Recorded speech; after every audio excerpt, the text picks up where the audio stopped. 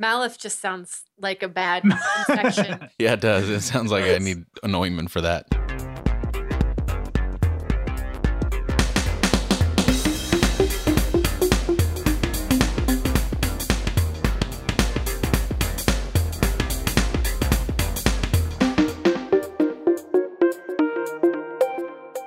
Hello, everyone, and welcome once again to the Irenicast. We are a weekly podcast dedicated to the exploration of faith and culture. We are your hosts. I'm Jeff. I'm Mona. And I'm Alan. Thank you again for joining us. I am pretty excited about this thing that we got going on here. Those of you that are listening to the show on a regular basis and supporting the show, or if you're just finding us, thank you so much. And thank you especially to those of you that have left ratings and reviews for us on iTunes. They've been super gracious, just really reaffirming all the things that we intended the show to be, and seeing people respond with the comments that they have. I'm blown away. I don't know about you two, but I've been pretty surprised and pretty encouraged by the feedback that we've been getting on the show. I'd like to personally thank the iTunes user Shade. They said that they felt challenged without being insulted and thoroughly inspired not to lose their faith, but not to lose themselves as well. And I want to say that that's my process in this podcast. Also, I'm learning how to navigate my faith and keep my faith and be honest to my background in the midst of dealing with all of these topics and these conversations. So thank you so much for your kind words and for putting it very well how I myself feel about the podcast. Yeah, I want to echo that. I've been super encouraged by all the reviews, and one specifically caught my eye by Malchus1, and this person gave us 5 stars, saying they enjoyed the show even when they are screaming at their headphones. When one of us says something, he or they, whoever this is, disagrees with. And I thought that was awesome. I'm so glad people are listening to us that don't agree with everything we're saying. Like, that's agreement is boring. I think we can all agree on that one thing. And then this person called out actually 2 things that I said in the militarism episode about the U.S. committing genocide in the Middle East and Jeremiah Wright being a prophetic voice. So on the first account, actually, I would love to take this conversation to Facebook, because I think there's, you can lob different news syndicates at someone you're debating with, but I really want to hear more about what Malchus1 thinks, or whoever wants to talk about this and really investigate, because I think it's a really good question to ask. Like, are our dealings around the world just? So let's talk about that more. So that's just a blanket invitation for more conversation, and I'll start a thread on Facebook, on our Facebook page. Secondly, the Jeremiah Wright thing. Jeremiah Wright said some things that I don't agree with personally, but I think it's really important to listen to the perspective. For example, I believe, if I'm not mistaken, he's going on record by saying that AIDS or HIV was a governmental conspiracy meant to suppress African Americans. So while you might disagree that that's particular theory is true or not, I think you have to listen to the underlying heart of the message that people of color feel suppressed, and how do we listen to these voices and give them dignity and credibility, or recognize that they have dignity and credibility, and engage in conversation without necessarily having to agree with everything they said. So I think I would answer Malchus1 in the same spirit, that it is important, I agree, to listen to people that you don't agree with everything they say, but take them seriously. So. Yeah, and there are so many. I mean, at this point, we have 11 written reviews for people on iTunes, all of which are super encouraging, and I've taken something from every single one of them. So thank you once again for showing your support to the show, and we hope that you continue to listen. We'll also, starting with this episode in particular, we want to incorporate more conversation into the show. So on Facebook, we will be putting in a continuing question from whatever conversation we have that people can interact with and talk with for each episode that we post from this point going forward. So we encourage people to check that out. We're really excited about hearing more from people. Woot woot. Exactly. Woot woot. Awesome. What are we talking about today? We are talking about consumerism, which is a little ironic considering we just touted iTunes and, hey, check us out, consume our stuff. But disregard that. Oh, that's interesting, because the first thing I thought was, but podcasts are free. Isn't that anti-consumeristic? But still, like, consuming something. It's true. That is what we're going to talk about. Exactly what we're going to talk about. So on the other side of the music, join us for a conversation on consumerism.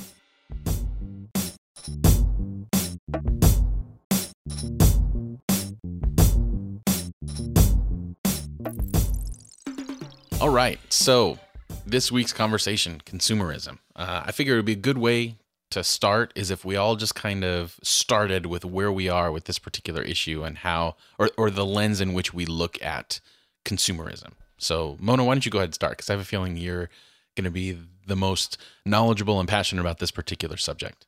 So this topic's really interesting for me personally because, well, first of all, academically, I'm doing my thesis on theology and economics, and I also have a marketing background and a business degree from before I went to seminary. And on a personal level, I try to live in a way that is sort of resist consumerism, although I'm not completely strict about it. But I love shopping at thrift stores and finding reclaimed items and trying to be as eco-conscious as possible. So I don't know. It's weird walking around in a consumer world, like trying not to be a consumer, if you know what I mean. I do. And me personally, I have a hard time living in a world where I am a consumer and I live in one of the most consuming nations in the world where we consume items and our economics is built upon it. It's always been hard for me to think of a world outside of what I see and outside of what I know. Totally. So as a seminary student, learning Jesus's teachings and Jesus's way of life and what he taught about economics, there's quite a bit of it. I've always had a hard time implementing that into my life and seeing how that can change the world around me. But it's something that I struggle to do and something that I think all Christians on some level, at least where we live, face. And it's a very important conversation. So that's where I'm at. For me, it's hard not to see this through the lens of the church. When I think of consumerism, because honestly, I'm the biggest consumer of them all. I get the new Apple product. I am a sucker for good advertising. Like, I can't eat market brand cereal if the captain isn't on my box. I'm not going to eat it. I mean, that's what? Oh my God. What are you, 10? Well, in a lot of ways, yes, I am. For me, it's a struggle because there's certain things about that I don't like, that I don't want to care about, but that I do, and that it's better. But really, where it bothers me and the line is drawn is when it affects people, where the consuming of products or whatever becomes primary over the well-being of someone's life or anything. So I saw it a lot in church. I mean, I've worked in church my whole professional career. Since I was 18, I've been employed by a church in some way, shape, or form. And I can't, it was always, with the exception of the place that I'm at now, it was always, anytime we talked about church growth, anytime we talked about, more people coming to the church, the underlying thing, it wasn't always said, but sometimes it was said, was if we do this, how is that going to affect our tithes? How is that going to affect the money coming in? And it over time, it grated on me, and it felt like that we were turning these congregants into money. And it wasn't in a vicious way. And I'm not saying it was like this, that everyone's wringing their hands and how can we bring people in and we don't care at all about, because there's some great people, but it just didn't feel like it belonged in that place. You know what I'm saying? That's actually a really good definition, I think, Jeff, of consumerism, is that turning everything into a commodity, the commodification of people and items and ideas, and turning all of life into the exchange, the buying and the selling. This person's coming to our church so they can offer this, and then we can offer this to them. And the exchange is eventually what matters, instead of entities that matter, instead of people that matter. It's more about creating commodities to buy and sell. Yeah, so and things, kind of everything, people, making church, art, everything becomes a thing to buy. Mm-hmm. So I get a kick out of comedians who are like rabidly atheistic and just mock religion. Like Jim Jeffries and George Carlin are two of my favorites. And I can't remember which one said this, but how come I think sometimes they just make amazing points that religious people need to listen to. But they said something to the effect of, how come the all-powerful God of the universe is constantly asking for our money and never has enough of it? I was like, that's so brilliant. But it's kind of true. And the other thing I think of is, and this is something I hope we can talk more about, that economics is the study of exchange. And early economists like Adam Smith were really preoccupied with right relationship within the study of exchange. So really, he talked a lot about our values being evident in the ways that we exchange and what we exchange. And so economics is like this objective science that can be distilled from morality and distilled from justice is a very recent historical development. That really the original intent, the development of economics was what is justice within the ways that we exchange. And this idea that like you can separate economics and money from people has been perpetuated by modern science and by churches also in some ways that have really kind of caused us harm in the way that we don't evaluate our relationships and our values that are coming to the forefront when we participate in economics and exchange and technology as well, right? Our distance from when things are made that we buy and sell, we're not connected to the people that make them anymore, and that's just out of necessity. Feeding as many people that live on the planet right now, and the way our markets are set up, we buy stuff off the shelves and we don't see the hands that go into making it. Right. And so there's this disconnection between people and economics, even on a very basic market level. Yeah, but I heard something interesting. I don't know how accurate this was, but it was a TED Talk, so it must be 100% correct. But it was a TED Talk, and this guy was talking about how certain aspects of our technology are kind of bringing us back to that place where you do know the person that created it. And one particular example that he used was the 3D printer and how it's almost undoing the industrial revolution, where you don't need factories anymore. You can have local production for certain things in certain parts because that technology is slowly becoming more and more available to everyone. I thought that was really interesting. That's super interesting. And a lot of people are predicting that consumerism as we have known it for the last half a century is also coming to a close because of the way that technology allows us to be more personal and more immediate, and also because of sustainability and economic or eco-justice issues that we literally can't afford to keep consuming at the rate and expanding in the rates that we've been expanding because we live in a finite world. And what does it mean for us to live in a sustainable way that's not going to like bankrupt the environment and all of our debt is a whole nother issue, but so two quick examples about what you're saying. One, I read an article recently that the materials that go into making smartphone screens are quickly depleting. We will not have easily accessible minerals and materials to make those screens within our lifetime. And also, two, our oil reserves are finite. Just like you were saying, the resources on the planet are finite. And I actually heard someone make the case, I think it was one of my professors, that if we want people in the future generations, to have things like air travel where they use jet fuel, that's the only feasible form of getting jets to fly is using things like oil.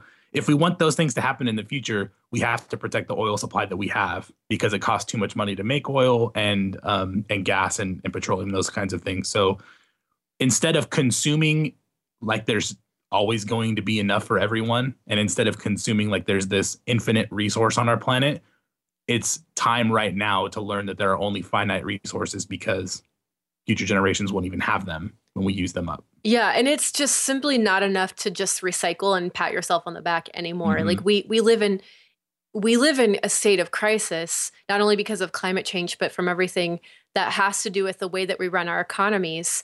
And not to mention a lot of like global human injustice that's done in the name of procuring these raw materials in countries where people cannot defend themselves against, colonial invasion for resources. I mean, there's just so many facets to this conversation. So I think I propose, you guys, that we do an episode completely just on environmental sustainability because it's so important.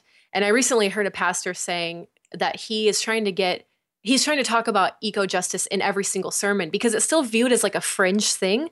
But if we don't talk about it now, it's going to be our lived reality in like 20 years. Like in our lifetime, we're going to see catastrophic changes in the way that we live and are forced to live. So, I mean, it's kind of like weird to think about all of like the doomsday stuff, but I think gone are the days where like, the tree huggers are just some weird hippies running around in the woods. Like even big corporations like UNICEF is what I'm thinking about, who are trying to implement, like they're seeing down the road and seeing that we are running out of things, not just oil, not just resources, but air and water. We are running out of it. And unless we take really strong stance now in preventing we're going to be dealing with craziness. So let's do a whole episode on that. But I also want to talk about debt, because debt is a huge thing that in our consumer world, in our country, we are so encouraged to live in a bankrolled kind of debt encouraged way. And that's not the case all over the world. It's really not the case. It's a very American thing to spend money that you don't have. And our government does it too, right? Mm-hmm. Yeah. I mean, our whole education system, essentially, depending upon, it's based on how much debt can you accrue, and then you spend the rest of your life slowly paying that off, depending on how far you go on in college. Yeah. Oh, like per individuals, absolutely, like college debt. But it's interesting, like if we can see down the road and see in 20 years, we're not going to be living like we do now, but we're still accruing all this debt. Like what the hell are we doing? So what I hear with what you're saying, two very basic elements of consumerism that we're coming up against is one, overspending the resources that we do have, right? Just commodifying all of it and spending all of it and using all of it up. And then two, spending resources we don't have, right? Those are two elements of consumerism that impact us on a daily level in our society. Yeah, that's a good way to put it. So let me ask you guys, what is money and stuff to you? I know that sounds like a really basic question, but I think it's something. Christianity is a really sordid relationship with money, right? The love of money is the root of all evil. I think, did Jesus say that? I don't remember. Yeah. Yeah. Mm-hmm. I mean, but at the same time, maybe that was Paul. Maybe it's somewhere in there. Somewhere. Well, a lot of people say money is the root of all evil. It's actually the love of money is the root of all evil, which is, I think, a pretty crucial difference. But like, have you ever stopped to just ponder, like, what is money and what is stuff to us? Like, what does it mean? What is its value? That's a good question. I think for me, it's changed. One of the big things that changed for me was having kids. How that affects the way I look at money. And, I would say even arguments when you talk about, well, why do you need to have all this stuff? There's a lot of like, well, I want to save for my kids' future. I want to have a better future for my kids. There seems to be that underlying motivation. And one of the things that I'm struggling with, and I don't have a clear answer for, or any answer for really, is what is more important to provide? The fact that I can leave something to my kids when I die, when hopefully when I die, they'll be old enough that if they haven't established a career, they're going to be in trouble anyway. So I don't know. I don't know what that means. I'm wondering now, having kids and being in that perspective, whether that's just an excuse that people use to justify something they already felt that they now realize is even less important that they have kids and are trying to make it more important. That's really interesting. For me, growing up in youth group, one thing my youth pastor always said that has actually stuck with me and meant a lot to me is he said, use money and love people, not the other way around. Don't love money and use people. And maybe for me, deep down, creating a distinction between money and people, because Christianity is, at least Jesus, is about love, right? It's a central unifying theme to the tradition, to faith. God loves us. We love each other. That's what Christianity is all about. And when the root of all evil is love, it's interesting, right? You're not supposed to love something, but you're supposed to love something else. So making a big difference between people and money allows me to keep my priorities straight. Yeah. For me, consumerism breaks that down. It commodifies people. For instance, when you go to work, it's no longer about living out something like your vocation or something that you're creating that you do. It's more you are selling yourself for wages, right? You've commodified even your identity and who you are.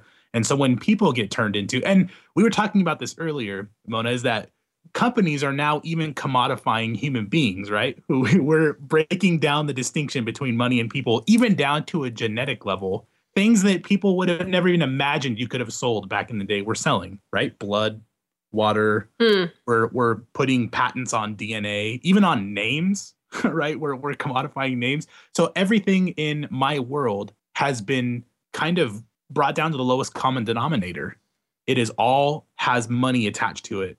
How much is this worth? How much are people worth? How much is their blood worth? It's tough to see people apart from money. And not just the people themselves, but the expressions of who those people are. I mean, how do we judge what the best album of all time is? Usually on record sales, like this sold this many records. And so even art is moving away from this beautiful thing to, well, how much did you sell? How many listeners do you have? And it's weird. Yeah, I think I mean if you see money as a measure of value, it's like a collective way, like a social contract for all of us to kind of come to a sort of consensus on what something, how much something is valued at, how much what worth is.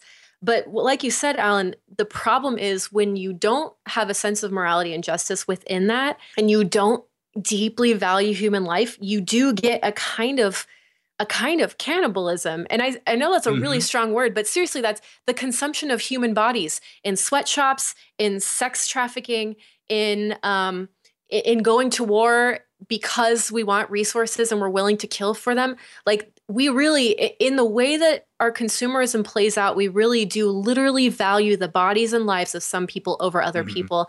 And I'm thinking of specifically in Western Africa, there it's funny, like when I hear the word cannibal in the way that I've been raised, like it as an American, I think of like these savages eating Western people who like go to missionize to them. Like that was the history that was told to me.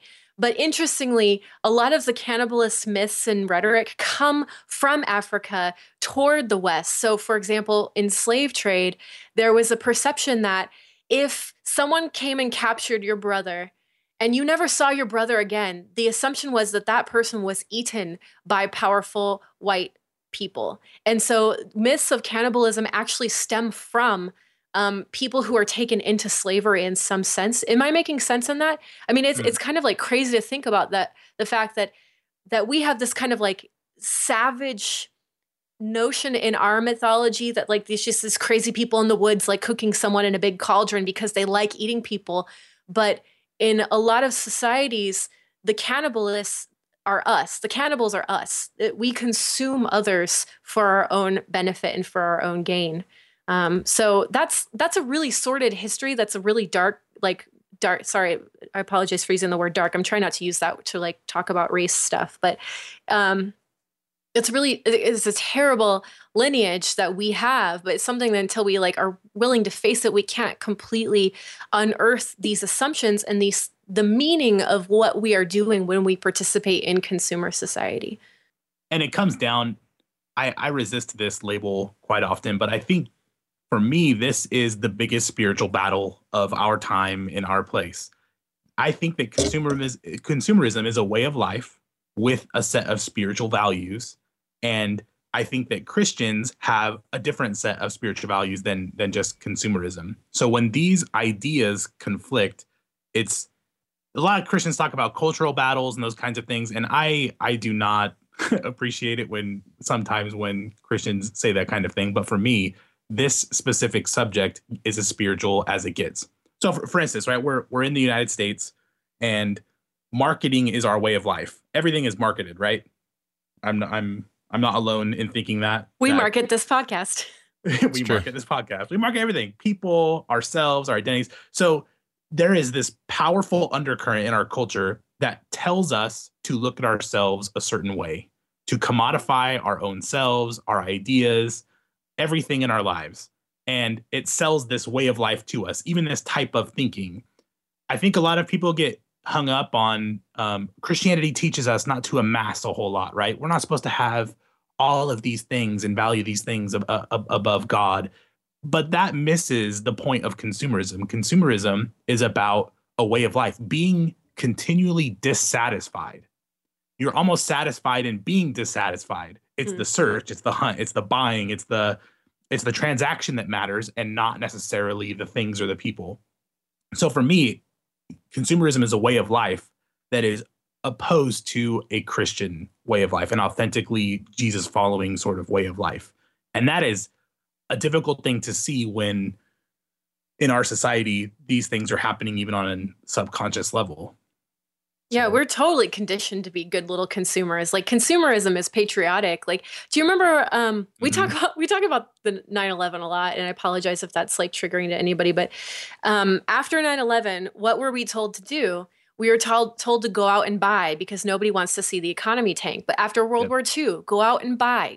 Like to buy is to be a patriot, and to not buy is somehow to like revoke your citizenship or something like that. Like in America, those things are the same, but that's not the case all over the world, you know. But I think I think it's really it gets tricky because a lot of modern brands like Apple and Nike are the two that come to mind, McDonald's to some degree, they actually have studied religious movements and mimic spiritual experiences in their marketing. And that's where it gets very tricky because if you're seeking religious experience and meaning, and then here's come along these brands that are very astute and have studied ways to get you to buy into them and to their values, then how are you supposed to separate that? There's actually a post that I put up a couple weeks ago on the blog that looks at malls as if they were sanctuaries, as if they were places of worship, because a lot of the architecture has been included in that. Not that is specifically in and of itself wrong, and not that a mall has to talk about God or something, but using a very religious atmosphere to sell something, to sell consumerism itself, is interesting. It's exactly what you're talking about, is that consumerism has taken on an overtly spiritual atmosphere in our nation. Well, spiritual, but also communal. Like it's being a part of something, and it's tapping on that need. And I wonder if it's more communal than it is spiritual, but only because communal is such a part of being spiritual. Well, you're tapping into something really interesting because part of what big brands do when they try to market is to say, how can we increase brand loyalty? For example, Apple used to, I don't know if they still do, but I worked with Apple people for a while, and they actually have official titles for brand evangelists. Like you could actually get a job as a brand evangelist. So they're using specifically religious language, but what they're asking the question is, how do we get people to be loyal to us and pretty exclusively so we get all of their business? And you know where they learned it from? They learned it from churches and religious institutions that get people to stick specifically to their denomination and not to venture outside of it and to be distrustful of others. Right? So it's like, so does consumerism affect religion, or does religion affect consumerism? There's no answer to that question because it really does work both ways. Mm-hmm. So then where is I don't know, in the middle of all this, and I think this is just from my context of church, is how do I had to get to a place where, because I think all that is true, but then where's the motivation? Like, is this just, is it a Mr. Burns type thing where someone's, sitting down with Smithers and saying, I'm doing all this with the evilest of intentions? Or is it just the system itself that encourages this, but there's still well-meaning behind those actions?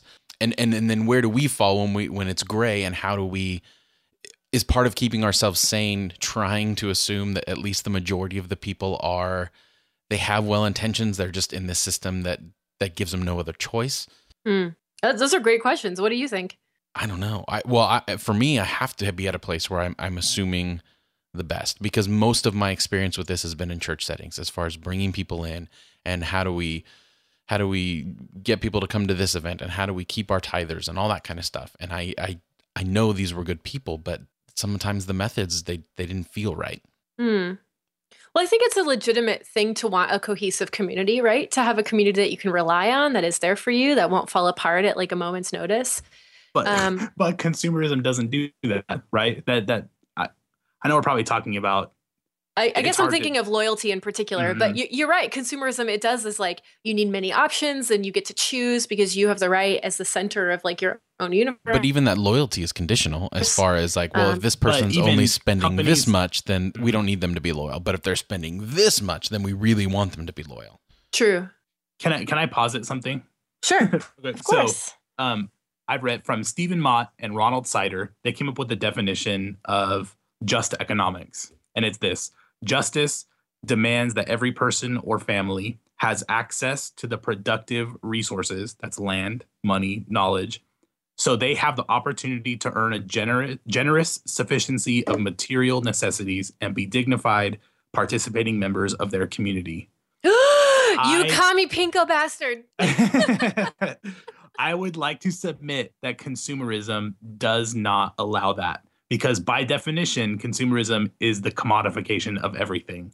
So when resources are commodified, like you said earlier, water, when companies are allowed to spend a community's water and sell it, to suck it up and sell it back to them, when companies are buying the rights to put pollutants in the air and things like that, you have taken away the resources from the people, and have put a price tag on it, and they no longer have access to those things.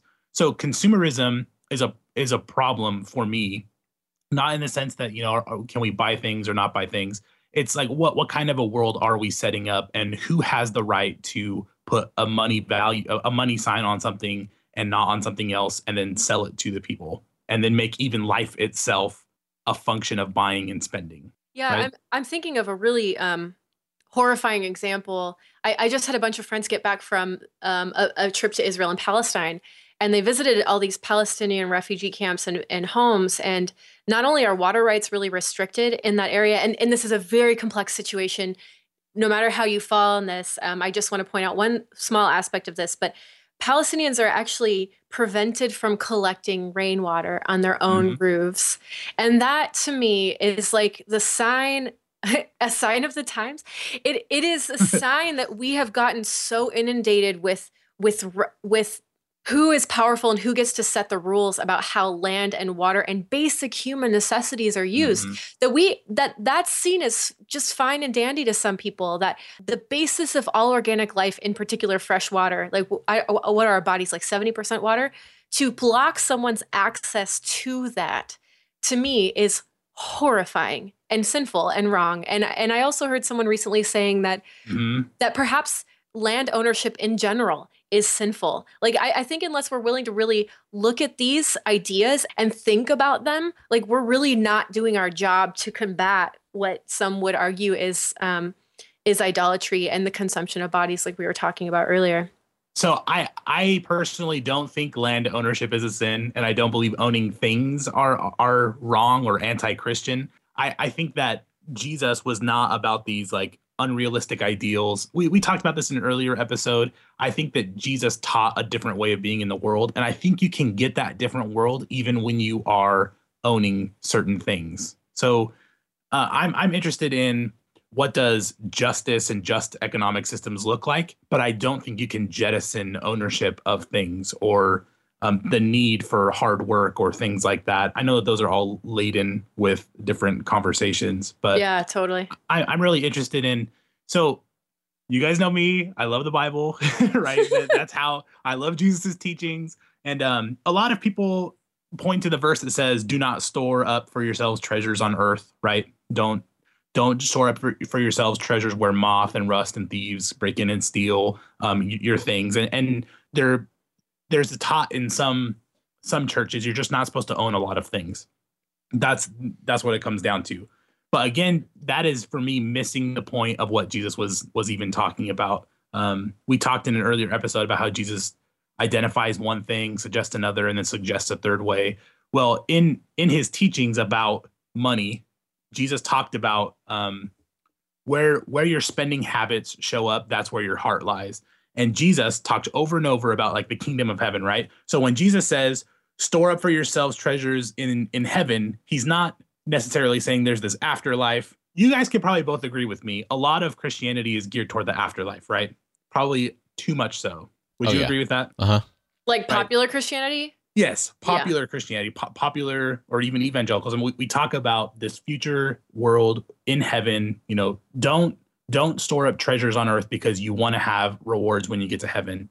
Jesus preached constantly that there was a kingdom of heaven that was already at hand, that was invading our world, that was being set up on this planet at this time. So when Jesus talks about storing up treasures for yourselves in heaven, it's this kingdom that is already here and is it's like this vision of a world and of a kingdom that is ruled by God and God's sort of economics. So investing in your treasures that are in heaven is actually investing in this world right now in the ways of that kingdom, in just economics, in generosity and enough for everyone. That's what Jesus was preaching. So it's not this, you have to live this life of asceticism and not own anything. It's like you should be investing your money and your time and your economic policies in things that make this just economy right now, which is, like we said earlier, giving people the access and the resources to things that probably shouldn't be commodified. And what you're saying is interesting because I've always had a really hard time with that storing up treasures in heaven thing. Because I'm like, okay, we're trying to teach people to be less selfish. So, okay, don't have earthly goods, have this super shiny treasure in heaven. Store that up. Like that to me never lent to me feeling less selfish. Does that make sense? Yeah. Oh, Well, you're still doing it out of a selfish You're motivation. still doing it for yourself. yeah. Well, I don't know. In my context, and Mona, you can probably relate to this within Pentecostalism. That verse is always tied to some illustration about these two people that go to heaven. They're showed to their empty lot on heaven, and one person has like all these gold bars and material to build their mansion, and then the other one looks over and it's like two by fours.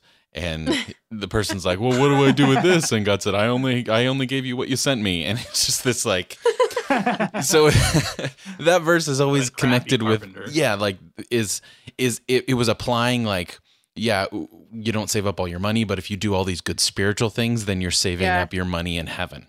We got to keep up with the Mother Teresa Joneses who are like living in these crazy ass houses. Exactly. Yeah, no, I think. So what does it mean to amass, either in this life or the next? What does it mean to amass something for yourself and wealth for yourself? I mean, we all know, like we always hear you can't take it with you, but like that kind of messes with that, I guess. And what does it mean to have things? And like, why are things? I know we need things to live. Like I'm thankful for my things. I'm thankful for the mic that's recording my voice right now that I bought with the money that I made, so you can't completely get away from it. But I guess so I guess my question is, if consumerism were a religion, what would its values be? Because we've been referring to consumer values for a while. What are consumer values? The selling of the good and the purchasing of the good is the ultimate value in consumerism. But okay, so if the ultimate value is just to buy and sell, then why would I do it just to do it? Because you exist when you buy and sell. Whoa, that's freaking deep. That's what consumerism is when you purchase, you are acting out your existence. Your whole point is to buy and sell things, to be a productive part of society, and you don't exist if you're off the grid. Yeah, it's your spiritual discipline, right? Like within Christianity, people say read your Bible, pray. It'll give you the certain amount of feeling. So if consumerism were a religion, your spiritual practice would be to buy so that you can get that feeling and feel like you're connected to what you believe. So this is beyond seeking happiness. This is just trying to validate your own existence as a human. Yes. That's crazy. And I think your efficiency point is interesting because efficiency supposedly guarantees like cheap prices so that consumerism can continue, but it doesn't look at, like you said earlier, Alan, like who's making the things, like whose hands are actually touching the things that are made. Because efficiency would encourage us not to look at those things. So let's take a real world example of what you just said. It was Maytag, I believe, that built a factory in Middle America. I'm not sure exactly where. And they created this, out of this small community, a huge source of jobs. All these people worked there. And they actually, their boards got together, the board of Maytag, decided that it would be cheaper to move it to Mexico. This is a couple years back. And the community got together and said, if Maytag moves out of our community, it will destroy us. We will lose all of these jobs. It will literally bankrupt our whole community, all of us, all these families. So they got together and raised like $2 million to just give over to Maytag to keep them in their city because they needed those jobs. Maytag moved anyway, moved barely across the border into Mexico because they could save a certain amount of money on production for their dryers and their washers and those kinds of things. So they built this city out of nothing in Mexico, had built another community for a couple years, and had people move and build houses and create this city in Mexico. And then they made the decision again that they could be even cheaper to move it to an Asian country. So they picked up and left and literally decimated a community in Mexico. When the production of goods becomes about efficiency and becomes about market shares and how much money can we make, the real world cost to human beings and to communities does not even enter into the conversation, because the bottom dollar and the efficiency is what matters, not people, because people are a commodity just like anything else. So the makers, the people who are putting the raw inputs in to make these products, they are bearing part of the cost. Absolutely. That the consumers get to benefit from. So like if I can buy a $200 dryer, the real cost of that item does not include the people who suffered to make it. for all intents and purposes. So yeah, you're pointing to something really, really important. And this has occurred like thousands of times. I want to say I read a figure, I'll have to validate this, but I read a figure recently that said something like in the last decade or two, we've lost 50,000 factories in the US. So we really are shifting from a country that makes things and sells them to a country that just offers services and food, basically, like not even stuff that lasts. So that's like maybe a whole different conversation. But what you're pointing to is that this doctrine of efficiency hides a lot of realities, like from the consumer, right? And I can't even imagine what a better world would look like, because I've been born into this system. It's how could someone make the decision to not make more money? You know what I mean? How could a company be run on principles that is not like, hey, we can make better money, so let's just pick up and move? Well, yeah, they have to. You know what I mean? They're responsible to their shareholders, right? Who are ever and demanding more profits. And if that's the system we work in, or like, for example, you get a CEO that like makes $10 million a year and probably is only going to be in the job for about a year or two because it's so demanding and unethical, or whatever the reason is, or the shareholders get tired of him and boot him out after a while. But they really only have to answer to people for a year or two. They're making decisions based on that timeline, not on like the entire lifespan of the company or the greater species of humans that they should be answering to, right? So how is that even possible? So how like, do we? What do we? I mean, honestly, like we How do live we in a solve country. capitalism? Yeah, exactly.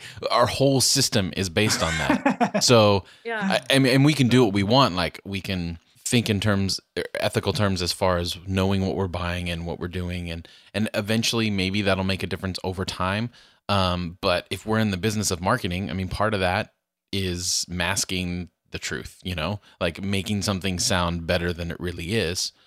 So how, like, I don't know. It almost seems, I don't know. Well, there was a really specific period in the 80s under Reagan that we deregulated so many industries in the interest of increasing capitalistic gains and letting markets just kind of do whatever they want. So this idea that markets will self-regulate and will be just over time, just given enough competition. So we actually have gutted governmental regulation on a lot of these corporations and corporate practices. And now down the line, 30 years later, we have corporations are people, my friend.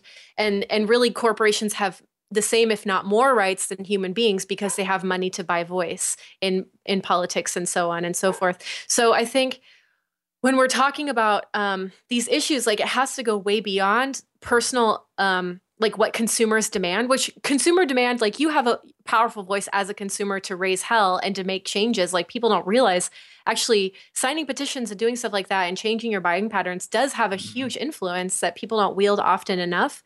However, there is a level that the government should be protecting the people as well. And if our government is failing, then we need to look at our policies. So there's really two avenues that we can implement that just kingdom, right? The just economics that gives people resources to live their lives in a sufficient way.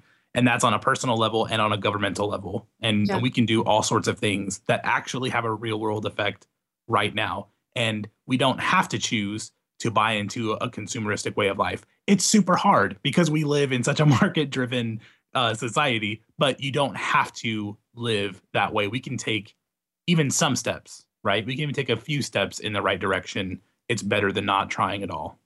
Yeah, and I think there are some big movements like maker culture, fair trade, buying local, farmers markets. These are all ways that you can get involved in a local level to try to shift consumer patterns with your personal finances and with your personal energy. So that's cool. That's cool that there's something that we can do. But something I get frustrated with maker culture in particular, it's great to make stuff. It's great to buy from thrift stores and stuff like that. However, it's just taking money out of the economy instead of redirecting money at companies that really are trying to do right by their workers and stuff. For example, I have a friend who was wearing these really ugly jeans. And I was like, why are you wearing these ugly jeans? And he said, well, I researched all these jean companies and I found this jean company in like the middle of Iowa who pays their workers $20 an hour. And I wanted to support them. And I was like, you go, man. Like not all of us can like sacrifice fashion, but I don't think you have to all the time. But I think there's a difference between just shopping at a thrift store and not buying new things. But then there's also another level where you can really take the time to research where your things are coming from and choosing what values you're supporting in those decisions. Yeah. Mm-hmm. Yeah. And recognizing that just because everything you're buying isn't as ethically as you want it doesn't mean you throw the baby out with the bathwater and you just say, well, it doesn't matter. Like, it's something that it should be an ongoing conversation, ongoing thing that we're aware of and make ourselves more aware of, and don't choose to be ignorant about certain things because we like something so much. Yeah. One more thing I wanted to bring up is, have you guys noticed this rise in what people are calling sadvertising?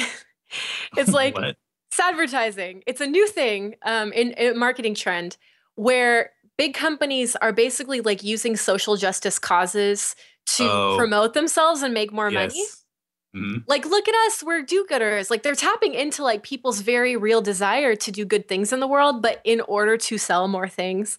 And it's just like, I don't know, it goes along with this whole thing of like big corporations who have horrible labor practices and then turn around and like support local organizations who need that money and are not going to resist. For example, Walmart, awesome Walmart, good job that they just gave all their workers a huge raise hourly, which is amazing.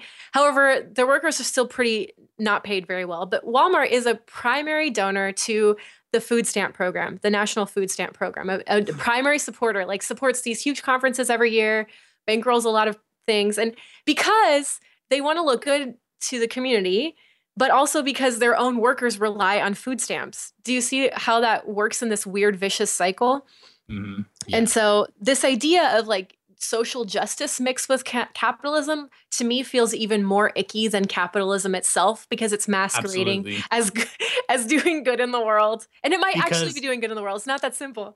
Mm-hmm. Because again, you're commodifying something. You're turning it into something to be bought and sold. And that is people's impulse to do justice. Yeah. That's crazy. That's craziness. You're no longer commodifying someone's ability to work. Like, even our desire to build a just world is being turned into something to be bought and sold.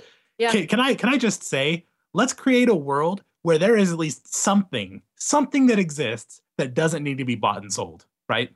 What is that? Let's just try it. I don't know, people. Well, it's funny you say that, because the first thing I thought of was Facebook, but then I'm thinking like, well, Facebook, like, I kind of manage my personal brand on Facebook, like, and I look at how many friends I have, and I measure my value and the quality of my exchanges of like how cool I'm looking that particular day. Like, that also, like, I think we are so entrenched in consumerist mindset and so programmed to think as consumers that even the way that we relate to other people is thought about as a consumer. And I freaking hate it, but I don't know how else to do it, you know? Read the Bible. Screw you, Andy. Well, I think that at this point, we can ask a bunch of different questions and not have a whole lot of answers, but it doesn't mean that it's not a conversation worth having, and it doesn't mean that they're questions that aren't worth exploring real and practical answers to. With this conversation, we probably, more than any other episode so far, we've asked more questions than we've really answered, which I think is a good thing and needs to happen from time to time. So if at the very least, if you're leaving this conversation thinking, wow, maybe there is a better way I can spend my money, or a better way that I can support local businesses or whatever, that's a good first step. And I think that we'll have plenty to say on this topic. So check out our Facebook page for the ongoing question, and hopefully we'll hear from you.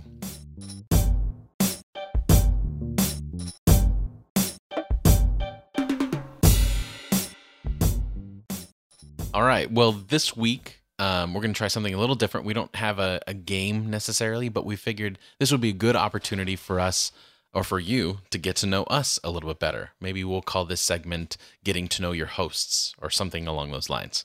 Or like, we need a celebrity couple name, like Flalmona. Like Brangelina or whatever. Brangelina. The two names together. Yeah. What would ours be? Jamonal. Jamonin. Getting to know Jamonin. Malif. Jamonin. I like it. Jamonin. Malif just sounds like a bad infection. Yeah, it does. It sounds like I need an ointment for that. Jamonen's Noah Jamonin? a good one. Something like that? Oh, man. I like it. Noah Jamonin. All right. So welcome to our first ever Noah Jamonin. And we just figured it would be a good opportunity for us to share a little bit about what we like and where we're at. And if you agree or you want to share something from your life, go to our Facebook page. We'd love to hear from you there. So let's do something simple. Let's do something like worst or least and most favorite movie. Yeah? Yeah, I'm very bad at like naming favorites. I always feel like I'm leaving other people out. Yeah, it's tough. So why don't you just pick what is a movie that comes to mind when you think of least favorite movie, and a movie that comes to mind when you think of favorite movie? Okay, what comes to mind initially, but it was actually a movie that I rather enjoyed watching, but it was a horribly bad movie, was Troll 2. Have you guys seen this movie? Is that course. The one where the guy in the glasses goes, "No." There are so many moments in that movie. I mean, okay, so there's also a documentary made about the movie by the little kid who's in the movie when he's grown up. I saw that. That was great.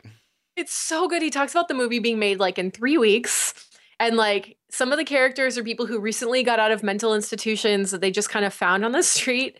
And the director who also wrote the movie was like, he didn't speak English very well. So like the script actually doesn't make sense. It's got a horrible soundtrack. Like everything about this movie.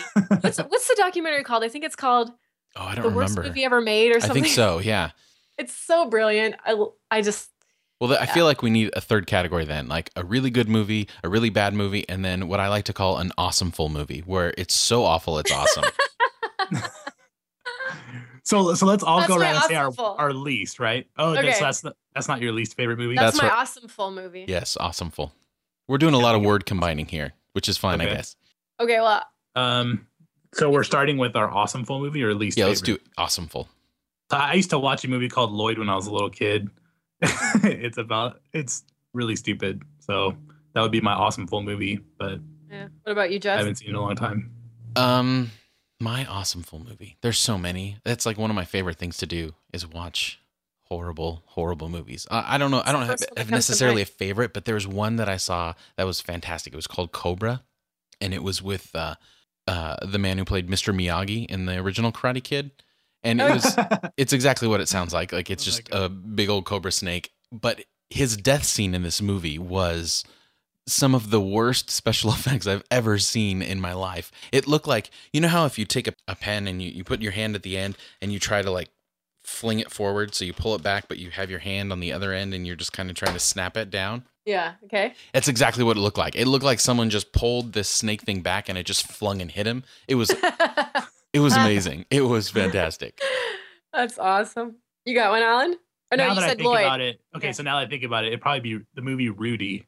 Have you guys ever seen Rudy? Oh, dude, that's a great movie. It's a horrible movie. What is wrong with you? Okay, my family like worships that movie. Okay. It's the story of this kid who's horrible at football, but he tries super hard and he goes to Notre Dame. It's like the little and he gets to play in the very end. No, and I remember like tearing up when I was It's based on a true story. Yeah, but it's a horrible movie now. I went back and watched it. It's pretty bad. It's not The Little Engine That Could. The Little Engine That Could like accomplish something. This guy was patronized by being in one play when the team was already winning. That's not good.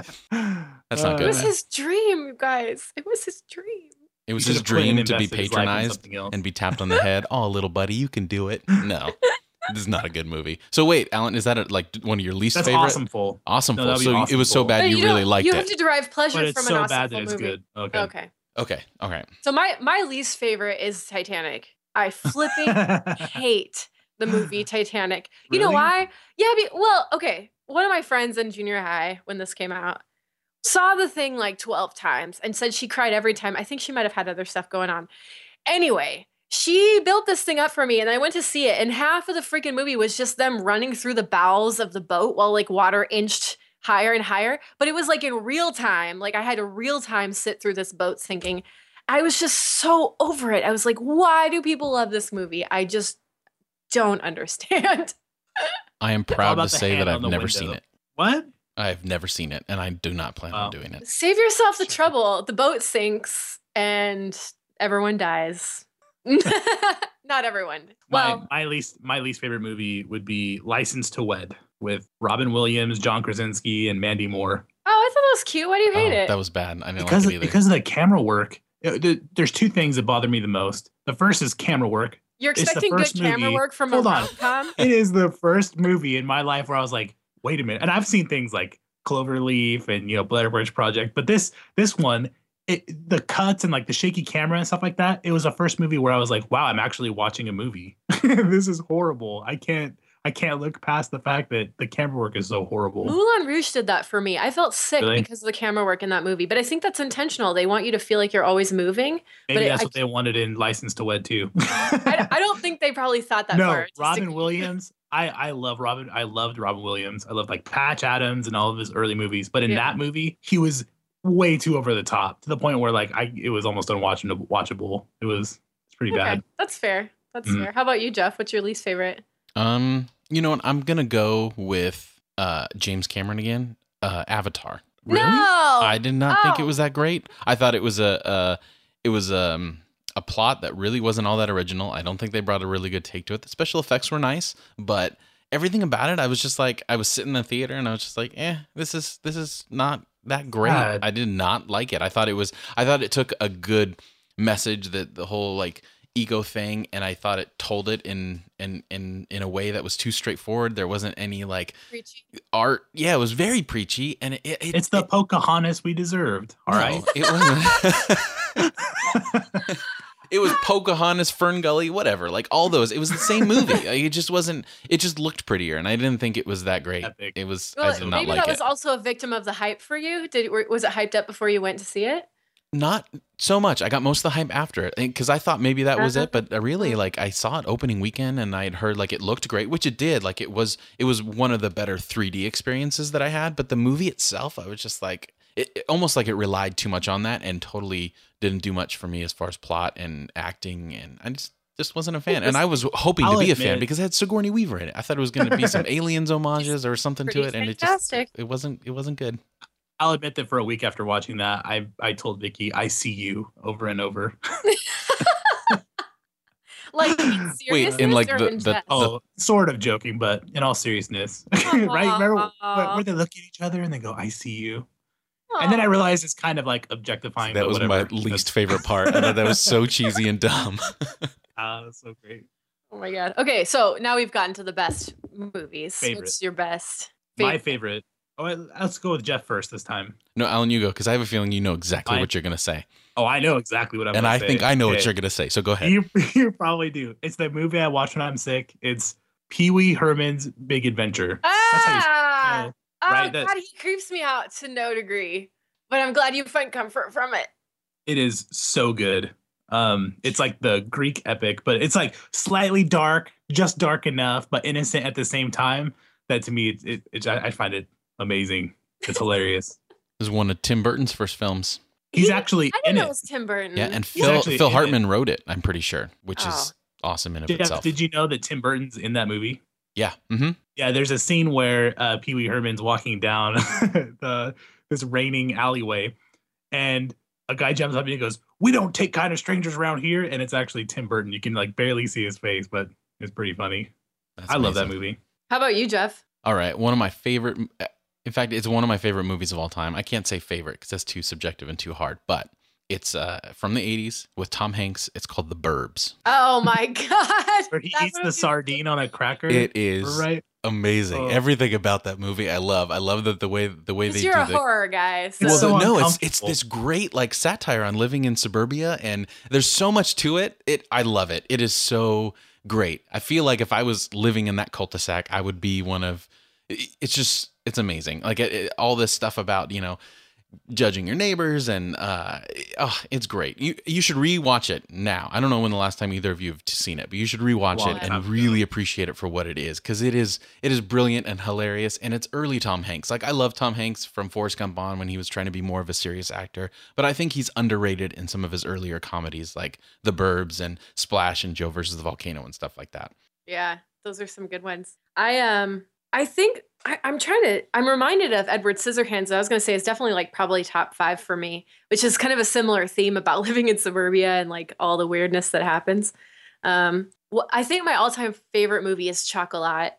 But a movie I saw recently like rivals it. It's called Away We Go with John Krasinski and so Maya good. That Rudolph. was a good movie. Wasn't it so good? It I've was seen it good. a bunch of times, but I saw it again like last night. And I love it. I love that they can achieve like laugh out loud funny and crying Yeah. in the same movie that's Yes. like very human and real. I just thought it was like super, super powerful movie. I watched the scene where the little kid talks about putting the pillow on the baby's face over it. That's really dark or whatever. Yeah, there's some dark stuff The in movie's it. great, but you're right.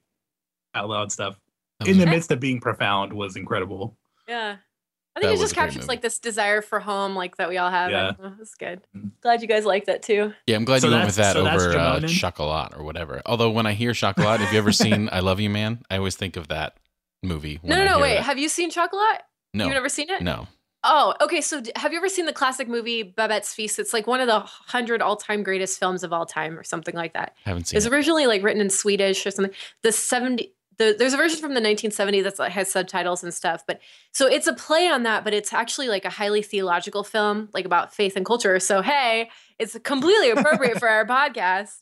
But Chocolat, it's amazing. Maybe we should start a Facebook thread about it because there's a lot to talk about in that movie. I've been meaning to watch it ever since it was mentioned in I Love You It's Man. not froofy. It sounds like a rom-com, but it's really not. Well, it's Johnny So- Depp, right? Isn't he in it? He's a sub character. He's not a main character. Oh, well, that makes me want to Yeah. watch it a little bit more. Really? Oh, you don't like Johnny Depp? He's overdone. He's too much of a caricature of himself now that I just can't That's watch when him it for gets any good. longer than 10 minutes. Oh, interesting. Okay, so he does not play a caricature in this movie. He plays a real person, which is kind of rare for him, I think. But It is. yeah. All right. Yeah. Well, that's So amazing. Jamonin's top favorite movies are Pee Wee Herman's Big Adventure, The Burbs, and what'd you say? Oh, the one with John Krasinski. Away we go. Away we go. Away We Go. That's Very- quite a spread. I think we that's a covered solid, everything. solid 3 movies that everyone should It is. see because they're pretty good. Absolutely. All right. Well, hopefully you enjoyed getting to know or knowing Jamonin for this. So awkward. It does. At the same time, it kind of rolls off It's the tongue. awesomeful. It is awesomeful. That is fantastic. Anyway, that'll do it for us this week. Thank you so much for joining us and supporting the show. If you want to continue to support the show, you can always rate, review, and subscribe through iTunes or wherever else you get your audio content. Also, check out our blog at Irenicast.com. And as always, we want to hear from you. So if you have any questions, comments, or concerns for the podcast, email us at podcast@Irenicast.com or follow us on Twitter at Irenicast or especially on Facebook at facebook.com/Irenicast. So for this week, I'm Jeff. I'm Mona. And I'm Alan. Thank you for joining the conversation.